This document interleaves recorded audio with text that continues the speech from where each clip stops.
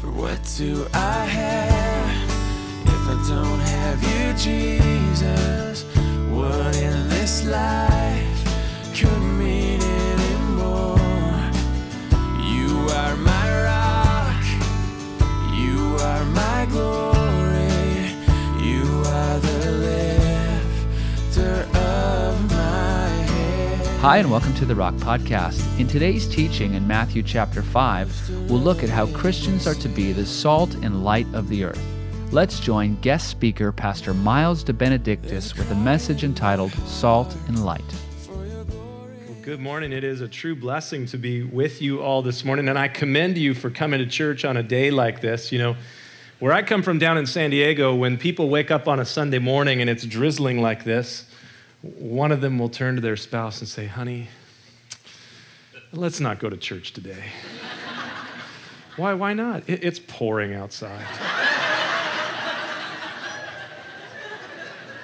And then they'll turn on the news and a grave-looking anchorman will go, "We are ready with team coverage of Storm Watch for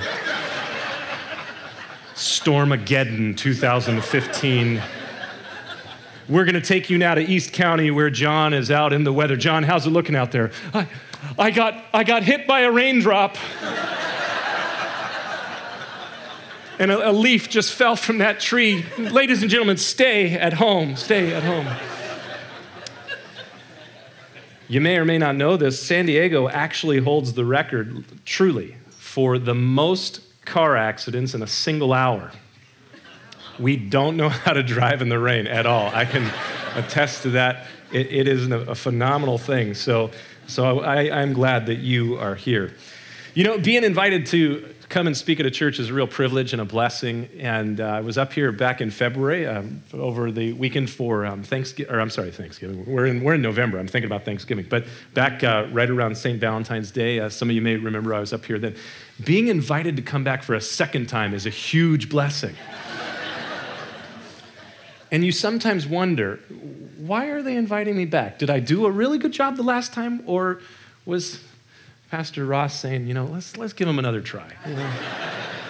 Give him a second chance.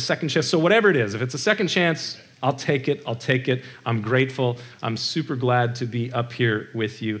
I had the blessing of flying up yesterday into San Francisco at SFO, and I have some friends who live down in the South Bay. I went and visited a friend of mine who's pastoring Calvary Chapel Livermore, just started pastoring there about 6 months ago. He had planted a church in Waterford, Ireland, and raised up a team of people to take it over, a pastor, an Irishman to take it over, and now God's doing a great work there in Livermore. A friend of mine who was actually a roommate of mine when I was at Bible college about 17 years ago, he just planted a church a little over a year ago in Walnut Creek, which is actually where my mom is from. She grew up there.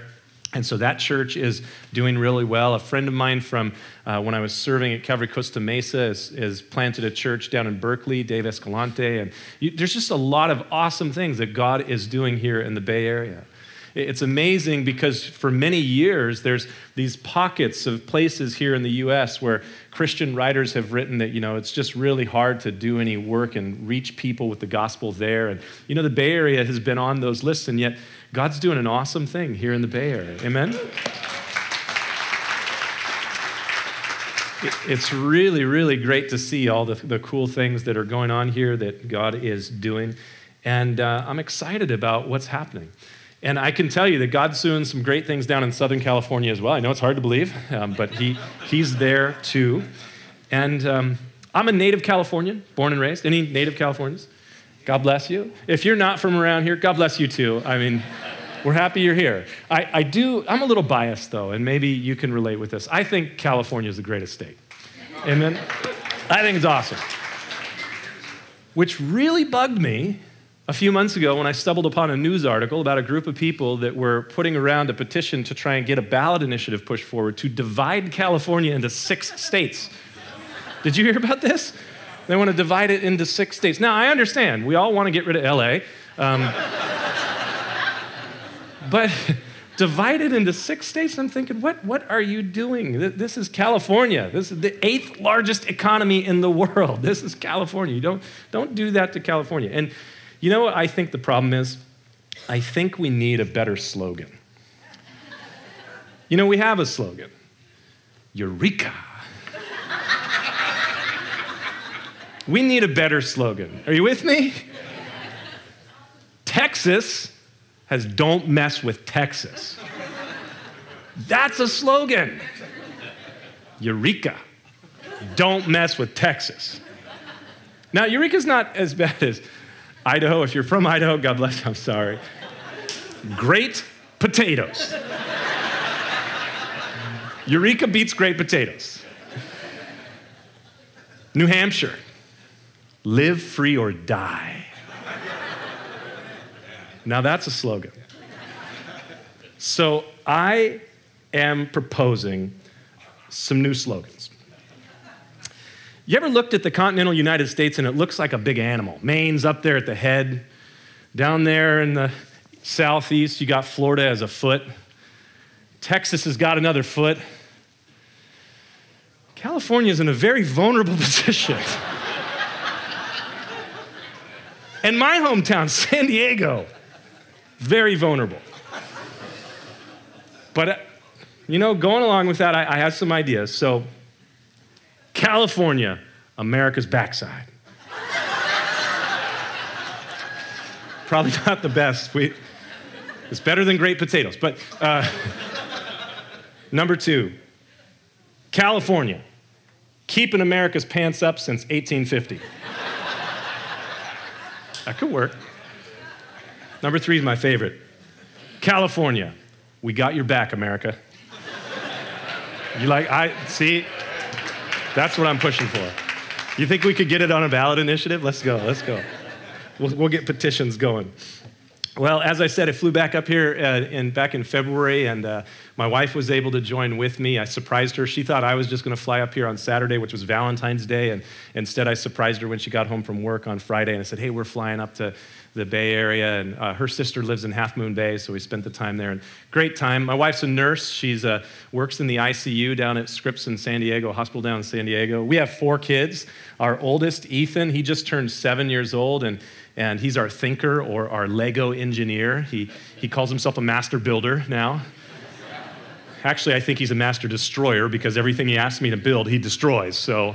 But Ethan, he's that thinker engineer. And then Addison, she is about to turn 6. She's our artist. Evangeline, she's about to turn 4. She's our antagonist, or we call her our personality. Lately, she's had a joke. She's been telling this virtually every single day. Maybe you can do it along with. This is Evangeline's joke. You can do it with me. Knock, knock. The interrupting cow. Moo. That's what she does. It's great. And so now, my wife and I, when she says knock, knock, we just go moo. And she loves it. And then Elliot, he's our youngest. He's 2.5 years old. He's our athlete. He loves soccer, loves to kick the ball. Problem is, he loves to kick the door. He loves to kick the wall. He loves to kick the dog. If you're not careful, he'll kick you. So we're working on that. I pastor a church in North San Diego County, about 35 minutes outside of downtown, called Cross Connection Church. I grew up at the church. It's called Calvary Chapel of Escondido for about 27 years. We changed the name to Cross Connection. Our vision is to live life in connection with God, one another, and the world through Jesus, to bring people into connection with God through the cross of Christ. And so if you want to connect with us online, lifeinconnection.com. You can follow along with what's happening down there. And I also, as Adam said, I teach at the Bible College. I've been teaching in Marietta for about 11 years now, teaching primarily the book of Isaiah and Jeremiah, and also a class on church planting because, as he said, I am one of the directors of the Calvary Church Planting Network. We have hundreds of men being raised up to go out and plant churches, and we definitely need more churches planted because we live, as we all recognize, in a world that desperately needs the grace and goodness of Christ. We live in a world that is dark and needs the light of Christ. And that's what I want to talk a little bit about today. So if you would open your Bibles to the Gospel of Matthew, first book of the New Testament, about 2/3 of the way through your Bible. Matthew chapter 5. Matthew chapter 5 begins a passage of Scripture called the Sermon on the Mount. Very creative name. It was a sermon that was given on a mount. We're going to work on our creative names. But the Sermon on the Mount, very powerful passage of Scripture, Matthew chapter 5, chapter 6, and chapter 7. We're going to look at the opening verses of Matthew chapter 5. Would you mind standing with me as I read through this passage? At my church, we stand for the word of God and sit for the word of the preacher. So, Matthew chapter 5, verse 1. And seeing the multitudes, Jesus went up on a mountain, and when he was seated, his disciples came to him, and he taught them. He opened his mouth, saying, "Blessed are the poor in spirit, for theirs is the kingdom of heaven. Blessed are those who mourn, for they shall be comforted. Blessed are the meek, for they shall inherit the earth. Blessed are those who hunger and thirst for righteousness, for they shall be filled. Blessed are the merciful, for they shall obtain mercy. Blessed are the pure in heart, for they shall see God. Blessed are the peacemakers, for they shall be called the children of God or sons of God.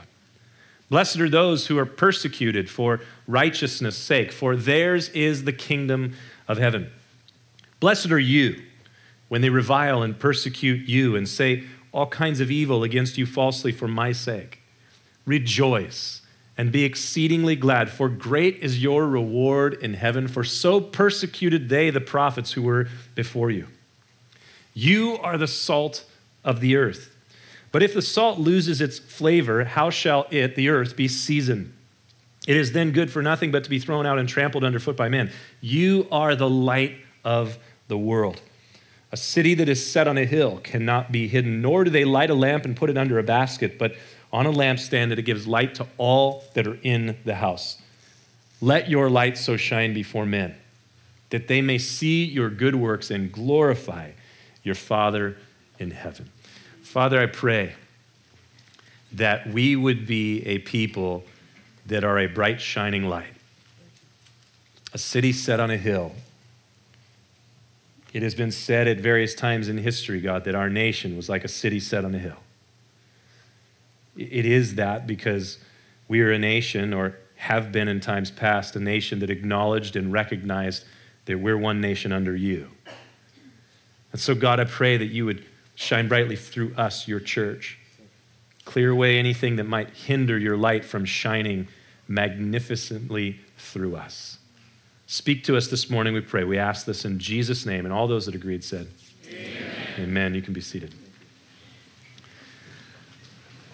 I love the way that this passage of Scripture opens. The 4 words of Matthew chapter 5 that open there, and seeing the multitudes. And seeing the multitudes. Jesus was well aware of the things that were going on around him. He was keyed in on, he was observant about the happenings around him. Well, I have to confess that I'm not always very observant about the things that are going around about me. Maybe you can relate to this. This happens quite frequently to me, having 4 small kids, and it happens a lot of times on Monday mornings. I have Monday off. My wife, she'll normally be down at the hospital working a 12-hour shift, so I have the 4 kids, and many times I can get absorbed in something, locked in on what I'm thinking about or doing or reading in the moment. And it seems like from such a far distance, I begin to hear this repetitive noise. Dad, dad, dad, dad. Dad, dad, dad, dad, dad, dad. What? Or guys, you can relate with this. It's maybe when you're driving or sitting there on the couch, just somewhere else, and you hear, honey, honey, honey, honey, honey, Miles, what? Where were you? I don't know. I'm back now. I think it was a good trip. It was good. I'm back now. Or I'm ashamed to admit this one, and you may be able to identify. I only have about a 10, 15-minute commute from my office to my home, and I'm amazed how many times this happens, that as I'm pulling into the garage of my house, I don't remember the last 10 to 15 minutes whatsoever. I have no clue what happened on the drive home. I'm just, right now there's this debate going on. You may have seen this. It's actually, since I came into San Francisco here, driving up, I saw these cars everywhere. Tesla, Model S. You guys know the Tesla Model S. Did you know that car now can drive itself? Has full autopilot. You set it up, take your hands off the wheel, feet off the pedal. This sounds awesome to me, but everybody else seems like, why do we can't have unmanned vehicles? I'm telling you, 90% of the cars on the 101 are unmanned at 5 o'clock in the afternoon. Truly. We miss so much. To illustrate this, I have a quick video that I brought up I want you guys to watch. Honestly, how many of you missed the moonwalking bear the first time? Okay, all right, here. Did anybody miss it the second time? I hope not. We miss things. We fail to see so often. If you're taking notes, you may want to just write this down. We see only what we're looking for. We see only what we're looking for. And that video illustrates that point so perfectly. I think it's only about 5% of the people that watch that video see the bear the first time. We see only what we're looking for. And when you're told, look for the passing, for those in the white shirts, then that's what you're focused on. And we get so keyed in on things that we miss things. And that's why I love these 4 words. And seeing the multitudes. Jesus saw the multitudes.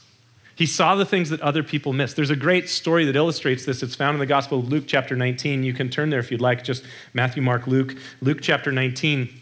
As you're turning there, Jesus is, in this passage, he's moving up to Jerusalem for the last time that he would go to Jerusalem before his crucifixion. So he's coming from the northern part of the nation of Israel and coming south towards Jerusalem, and he enters a city called Jericho, and it says in this passage, Luke 19:1, that he entered and passed through Jericho, which means he's not planning on staying there. He's on a mission, and he's just being bombarded by people around him, multitudes all around him, and they're all asking for things. Come to my house, heal my child, cast this demon out, all these different things that are going on. And there was a man in the city of Jericho that wanted to see Jesus. His name was Zacchaeus. If you've ever taught children's ministry, you might remember Zacchaeus because we sing a song in children's ministry. Zacchaeus was a wee little man was he. Climbed up in a sycamore tree to see what he could see. Anybody remember that song?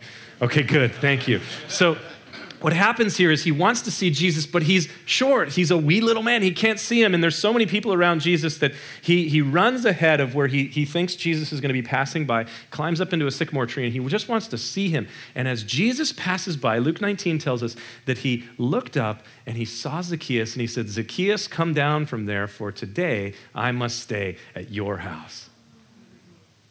And everybody that was there went, what? Because Zacchaeus was a rich tax collector. Everybody go, boo, yes, yes. He was a rich tax collector. The passage says, when they heard this, they were all upset, and they said, he has gone to be the guest of a man who is a sinner. Not tax collector, sinner. And Zacchaeus stood, verse 8, and he said, Lord, look, I give half my goods to the poor, and if I have taken anything by false accusation, I restore it fourfold. And Jesus said to him, verse 9, today salvation has come to this house because he also is a son of Abraham. For, verse 10, the Son of Man has come to seek and to save that which is lost. We see only what we're looking for. Jesus saw Zacchaeus. He was a lost man, and Jesus saw him with everything else going on around him, distracting him. He saw the one that no one else saw because he came to seek and to save that which was lost. In Mark's Gospel, chapter 9, it says, and seeing the multitudes, Jesus was moved with compassion for them because they were like sheep without a shepherd, and they were scattered. He saw the multitudes. He was moved with compassion for them. And I love that this passage here in Matthew opens and seeing the multitudes back in Matthew chapter 5. So in response to seeing the multitudes, it says, he, Jesus, went up on a mountain, and when he was seated, his disciples came to him. Why did Jesus do this? You know, there's a lot of churches, a lot of denominations, a lot of organizations connected to the church today that are really emphasizing, let's get out into the world. The multitudes need help. They need health care. They need water, clean water in this place. They need this sort of help. They need humanitarian aid in all these different places in Africa and the Middle East, and all that is true. And here were so many issues and so many problems that the multitudes had around Jesus. Why would he depart from the multitudes and not just address the immediate concern? Why would he go and sit down with his disciples and have basically a men's retreat? What is he doing? Well, Jesus, he saw the multitudes, and he was moved with compassion for them. And he came to seek and to save that which is lost, but he also knew that he would only be here for a short time. And that if his church was going to reach the multitudes with the love and grace of God, then he was going to have to spend some time with his disciples, because they, like us, they miss so much. They fail to see the multitudes. And so what Jesus is going to do as he sits with his disciples is he is going to try and help them to see. Again, if you're taking notes, point number 2, Jesus wants to adjust our focus. He wants to adjust our focus. How many of you know that focus is really important? You know, it was about a month and a half ago, I was on Facebook, I'll confess. And as I was there, a friend of mine who is a pastor in Ireland, he had posted this article about this new device, this laser printing cutting machine called Glowforge. And had this video, and I watched this video, and I was like, this is awesome. And then later on that week, we were at my parents' house, and my dad, he builds all kinds of great things with steel and wood, and he built pretty much all the furniture in our office at our church and in my office. And so I said, hey, you got to watch this video. And I show him this thing, and it's this laser cutter, and it goes and cuts things. And he looked at me, he goes, we got to get one of those. I said, yeah, right? Let's do it. So, of course, he paid half, I paid half. We're waiting for the laser cutter to come. This thing cuts through a 1/2 inch of plywood with laser. It's sweet, that's right. But you know the amazing thing about it? It's 40 watts. Like the 40-watt light bulb, it's 40 watts. How does it do that? It's focused. It's focused light. Light that's focused is powerful. And we need to have our focus adjusted. And so when Jesus goes up in the mountain, seeing the multitude, he takes his disciples up there because he's going to reach the multitudes of the world through these guys and those that they will reach, us. And so he takes them up there into the mountain to adjust their focus, to shift their focus. And I believe that the words that Jesus speaks here are intended to adjust their focus. Now, this passage of Scripture, verse 3 and on through verse 11, they are referred to by Bible teachers as the Beatitudes. And when you hear that word beatitude, you wonder, what exactly is a beatitude? I mean, is that an attitude that I'm supposed to be? Well, no, not necessarily. Actually, what a beatitude is, and that word there, blessed, is the key phrase in a beatitude. That word blessed is sometimes translated, oh, how happy. So a beatitude is an equation of blessedness, or an algorithm for happiness. It is the path to happiness. Now, we live in the United States of America. This is core and foundational to us because we live in a nation where we highly value the philosophy of the pursuit of happiness. And so Jesus here is saying, this is the algorithm to happiness. This is the equation for blessedness. This is the path to joy. And so if that's the case, we Americans especially should key in on this and say, well, what does Jesus have to say? And I believe that Jesus is an authority on this subject, and so he has something to say. God incarnate is saying to you and to me, this is the path to blessedness. Now, every single person alive has a philosophy or a path to blessedness. And in 21st century America, and really 21st century Western world, developed nations, the philosophy or the path to blessedness or happiness looks something like this. The path to happiness is a good education. The path to happiness is a good career. The path to happiness is a good spouse and a nice house and 2.1 children, because that's replacement rate, and a dog and 2 cars and all those that's the path to happiness. That's how we get to happiness, is those sort of things. And so Jesus is giving to us a path to happiness. So notice what he says. Blessed, oh, how happy are the poor in spirit. That's absurd.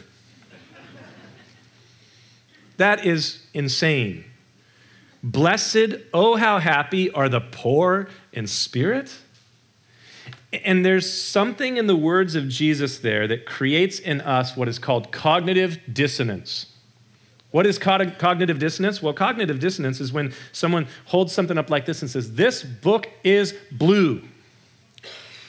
And in your mind, you're looking at this book and you go, no, that book is not blue. So your eyes say, no, that book is black, but your ears are hearing this book is blue. And here's where it gets even more crazy. Researchers have done this. They take a group of people like this and they tell every single person except for one, I want you to agree with my statement when I say about this book, the color. And so they go, this book is blue. And everybody goes, yeah, that book is blue. And they say, what color is this book? They go, it's blue. And the one person in there that doesn't know that everybody else is in on it, after a few minutes, they start to question themselves as to whether or not they're right, but there's a cognitive dissonance going on. It's a totally wrong psychological twisting game that people play with people. But they do it all the time. Cognitive dissonance. Why would Jesus want to create cognitive dissonance in his disciples? Because he wants to change their focus. We live after the course of this world, the sway of this world, which the Bible says is under the sway of one called the wicked one.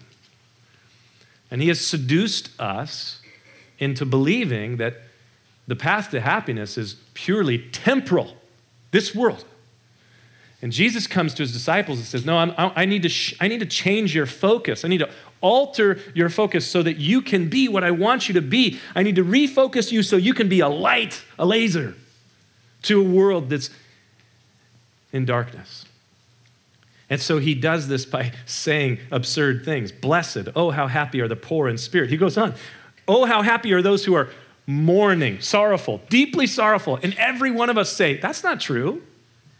It's not a happy place to be sorrowful.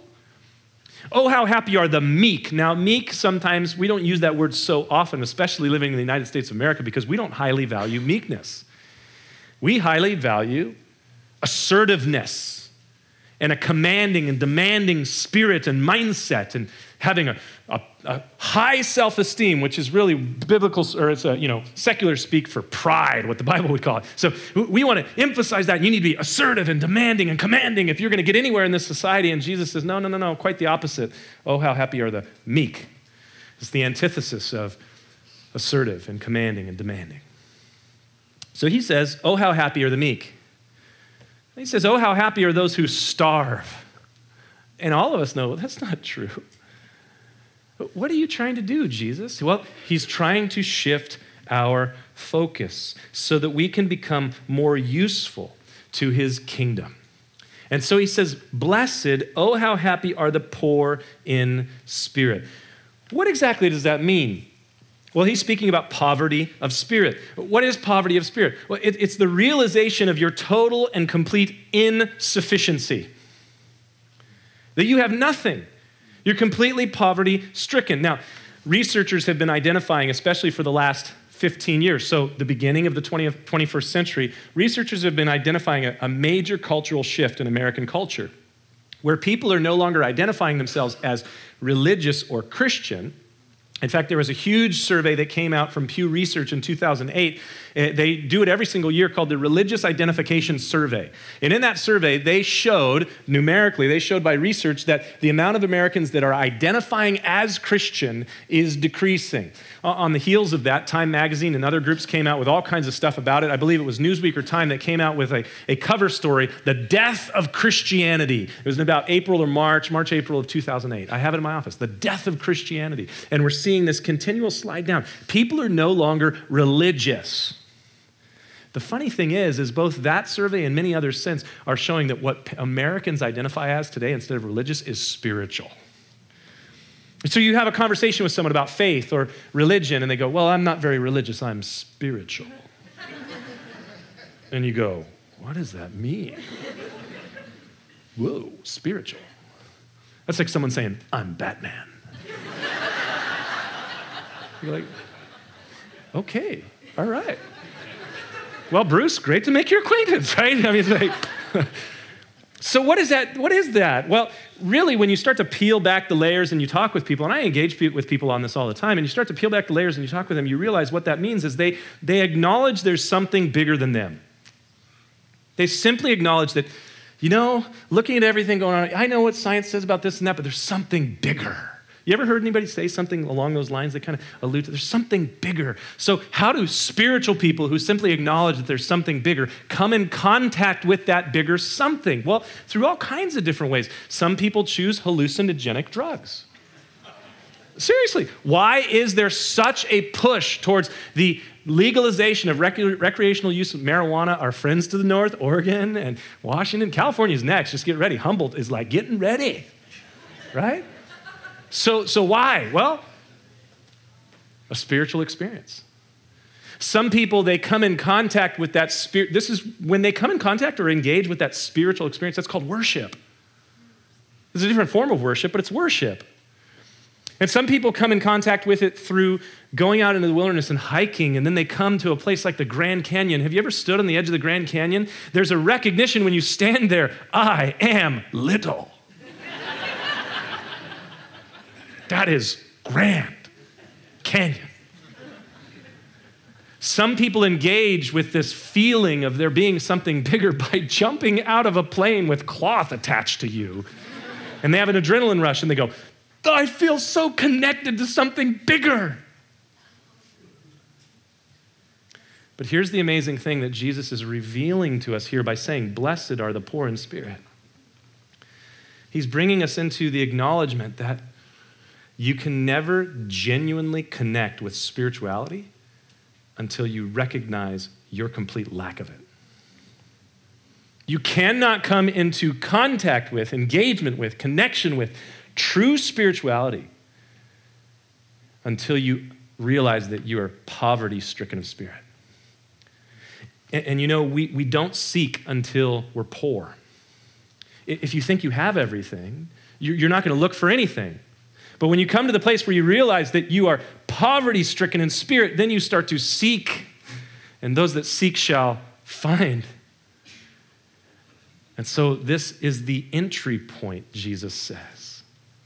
You see, I think we all would agree that the experience of poverty, the experience of the condition of mourning or being sorrowful, the experience of the condition of being brought to a place of nothingness, meekness, the experience of the condition of hungering and thirsting are not happy experiences. And that's the point. Jesus is not saying that the experience of poverty or mourning or meekness or starvation is happy. But notice the key word in every one of these beatitudes. Blessed are the poor in spirit, for theirs is the kingdom of heaven. Blessed are those who mourn, for they shall be comforted. Who's the comforter? Well, the Bible reveals the Holy Spirit of God. Blessed are those who are meek, for they shall inherit the kingdom of earth, or the earth. Blessed are those who hunger and thirst for righteousness, for they shall be filled. You see, the condition of experiencing poverty of spirit or mourning or meekness or hungering or thirsting for righteousness, that's not a happy condition, but that is the step to get to ultimate joy. And so point number 3, if you're taking notes, our focus must be on the ends more than the means. Our focus must be on the ends more than the means. Our tendency is to zero in on the means. This education is a means to happiness. This spouse is a means to happiness. This job is a means to happiness. This 401k is a means to happiness. The problem is that ultimately, those temporal things ultimately fail. You lose the house, you lose the job, you lose the spouse maybe, and you lose your joy. And we're confronted with all kinds of people in this nation that is given to the pursuit of happiness that are unhappy. Not only are we the most wealthy nation in the world as GDP goes, but we also are the nation that has the highest per capita use of anti-anxiety and depressive drugs. Why? Because it's not working. Our pursuit of happiness is not working. Because those things that we seek for, that we think will bring happiness, they ultimately don't. I had a joyful experience back in the end of July. We paid our last payment on our family vehicle. Yay. I don't have to pay that $406 a month to Chase Bank. And then on October 2nd, I get a phone call from my wife. I've just been in an accident. I'm okay, but I've just been in an accident. And then about 4 hours later, I get a call from our insurance company. Sorry, we've already decided we're going to total your vehicle. My happiness went from happy to unhappy really quickly. And so we need a focus shift. Our focus must be on the ends more than the means. God wants to shift our understanding. And so he says, oh, how happy are the poor in spirit. And it causes a cognitive dissonance in us. Oh, how happy are those who mourn and those who are meek and those who are hungry and thirsting for righteousness. But we all need to come through this process to engage with true spirituality and to be useful for his kingdom. And you know what this is when you have this experience of recognizing your total spiritual depravity or weakness or loss or lack? We call it in modern layman's terms a midlife crisis. What is a midlife crisis? Well, it is that point in a person's life where they realize that everything they've been working so hard to lay hold of and maintain is rubbish. You know, the greatest midlife crisis recorded for us in the Bible has to do with a guy by the name of Saul of Tarsus. It's recorded for us in Acts chapter 9. Saul of Tarsus had given his entire life to connecting with God through the Jewish religion. He was a Pharisee among the Jews, which was a hyper-conservative religious sect. And there on the road between Jerusalem and Damascus, he came in contact with the risen Lord Jesus Christ. And he had a midlife crisis. He realized that he was nothing, and everything he thought himself to be was nothing. He thought that he was perfect according to the law. He thought that he had everything going for him. And in that second, all that came crashing down. And what did he do? He mourned over it. And it changed his entire assertive, commanding, demanding Saul of Tarsus. His name even changed to Paul. You know, there's an interesting change there. Saul means one who is desired. Paul means little. Interesting. There's a shift. And then he began to hunger and thirst for righteousness, not a righteousness of himself. He said, I seek not righteousness of myself by the law, but a righteousness which comes from Christ in the book of Galatians. A total transformation took place in this one who used to be a commanding, assertive person who was going to destroy anyone who followed the way of Jesus of Nazareth, and now he becomes a promoter of that way. But it began in this crisis. You know what I find with Christians? A lot of times we want to jump in and fix people's crises too quickly. I don't think we should try to come in and fix it so quickly. When we have a friend, a neighbor, a coworker, a family member who's going through a crisis and they're experiencing for the first time a poverty of spirit and they're going through this, we want to come in and fix it and repair it and try and make it okay. And especially parents have this with kids. And you know, the best thing that you can do sometimes in that situation is step back and point them to Jesus because he's the only one who can comfort their crisis. When you meet someone and you're talking with them and then you ask them, how are things going? And they say, things aren't going really well. The first thing you should do is say, hey, why don't you come with me to the Rock this Wednesday night? When they say, things aren't going well, don't try to fix it. Because God is trying to do something in their lives. And so after this person goes through this place of poverty of spirit and mourning over it and meekness and hungering and thirsting for righteousness, then God begins to do a transformational work in them. The next verse says, blessed are the merciful. He changes them like he changed Saul of Tarsus into a merciful individual, for they shall obtain mercy. Blessed are the pure in heart, for they shall see God. Blessed are the peacemakers, for they shall be called the children of God. The problem is in a world that is going this way, when you begin to make this change and go this way, what's going to happen to that person that is so incredibly different from the norm of the world? Well, blessed are those who are persecuted for righteousness' sake. The world won't like it. We don't like things that are different. And so we persecute those things that are different. Today, persecution is higher against the church than at any other time in history. We don't experience it here, but we see it happening in the Middle East. We see it happening in various places in Africa, all over the world. And so blessed are those who are persecuted. Well, we know that that's not a happy experience to be persecuted for righteousness' sake, for theirs is the kingdom of heaven. He brings us back to that acknowledgement. Blessed are you when they revile and persecute you. And they say all kinds of evil against you falsely for my sake. Have you ever had someone speak against you because you're a follower of Jesus? You will if you haven't. Blessed are you. Why? For great is your reward in heaven. Not this world, in heaven. For great is your reward in heaven, for so persecuted they the prophets who were before you. You are the salt of the earth. You are to be, in this world, as a Christian, a salting agent. Not an assaulting agent. There is a difference. A salting agent brings flavor, brings preservation. You are the salt of the earth. Salt is different from that which it seasons. That's why it brings out the flavor of that which it is seasoning. You and I need to be different than the world that we're in. And if we're not different, if it's not clear that there's a difference, well, what good is that salt for other than to be thrown out and trampled under the feet of men? You are the light to the world, a world in total darkness. And a city set on a hill cannot be hidden, nor do they light a lamp and put it under a lampstand. Put it under a basket, but on a lampstand that it gives light to all who are in the house. Let your light so shine before men that they may see your good works, and glorify your Father who is in heaven.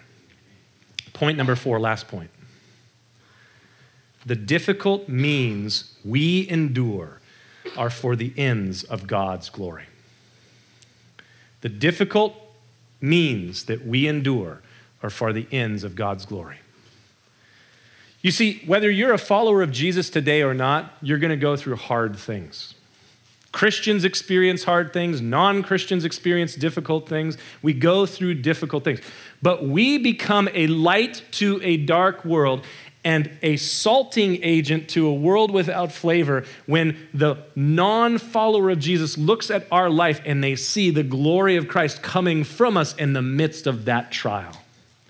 I'm not perfect at this, and neither are you, and I'm asking God to help me to be better at this, that I glorify Him in the midst of troubling circumstances. But I am learning this important lesson, that when I come into those troubling circumstances, I'm learning to begin to pray, God, how do you want to glorify yourself through this? And in that question is this simple acknowledgement that, God, you want to glorify yourself through this. And so Jesus wants to shift my focus. Your focus, our focus.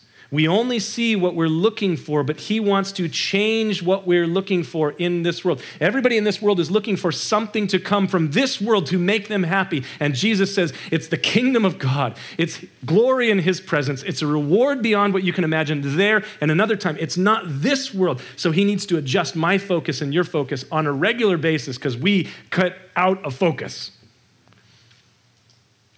And He wants us to see that the focus needs to be on the ends rather than the means. And this life is just a means to the end of being with Him. Amen. And in the midst of this life, when crummy circumstances come to us, He wants us to understand that it's in that He wants to glorify Himself. And so, Father, I pray that you would work in my life and in the lives of my brothers and sisters here today, that we would show forth your glory. Clean up the mirrors that need to focus that light in our lives. If there's anything that's just on it that needs to be removed, Lord, make it so that we shine brightly for you and change our focus this week. We pray this in the mighty and precious name of Jesus, and all those that agree said, Amen. Would you stand with me as we worship the Lord? You have been listening to the Rock Podcast. Our regular services are held on Wednesday nights at 6:30 and Sunday mornings at 8:30 and 10:30 a.m. in Santa Rosa, California. If you would like to learn more, please visit our website at calvarytherock.org.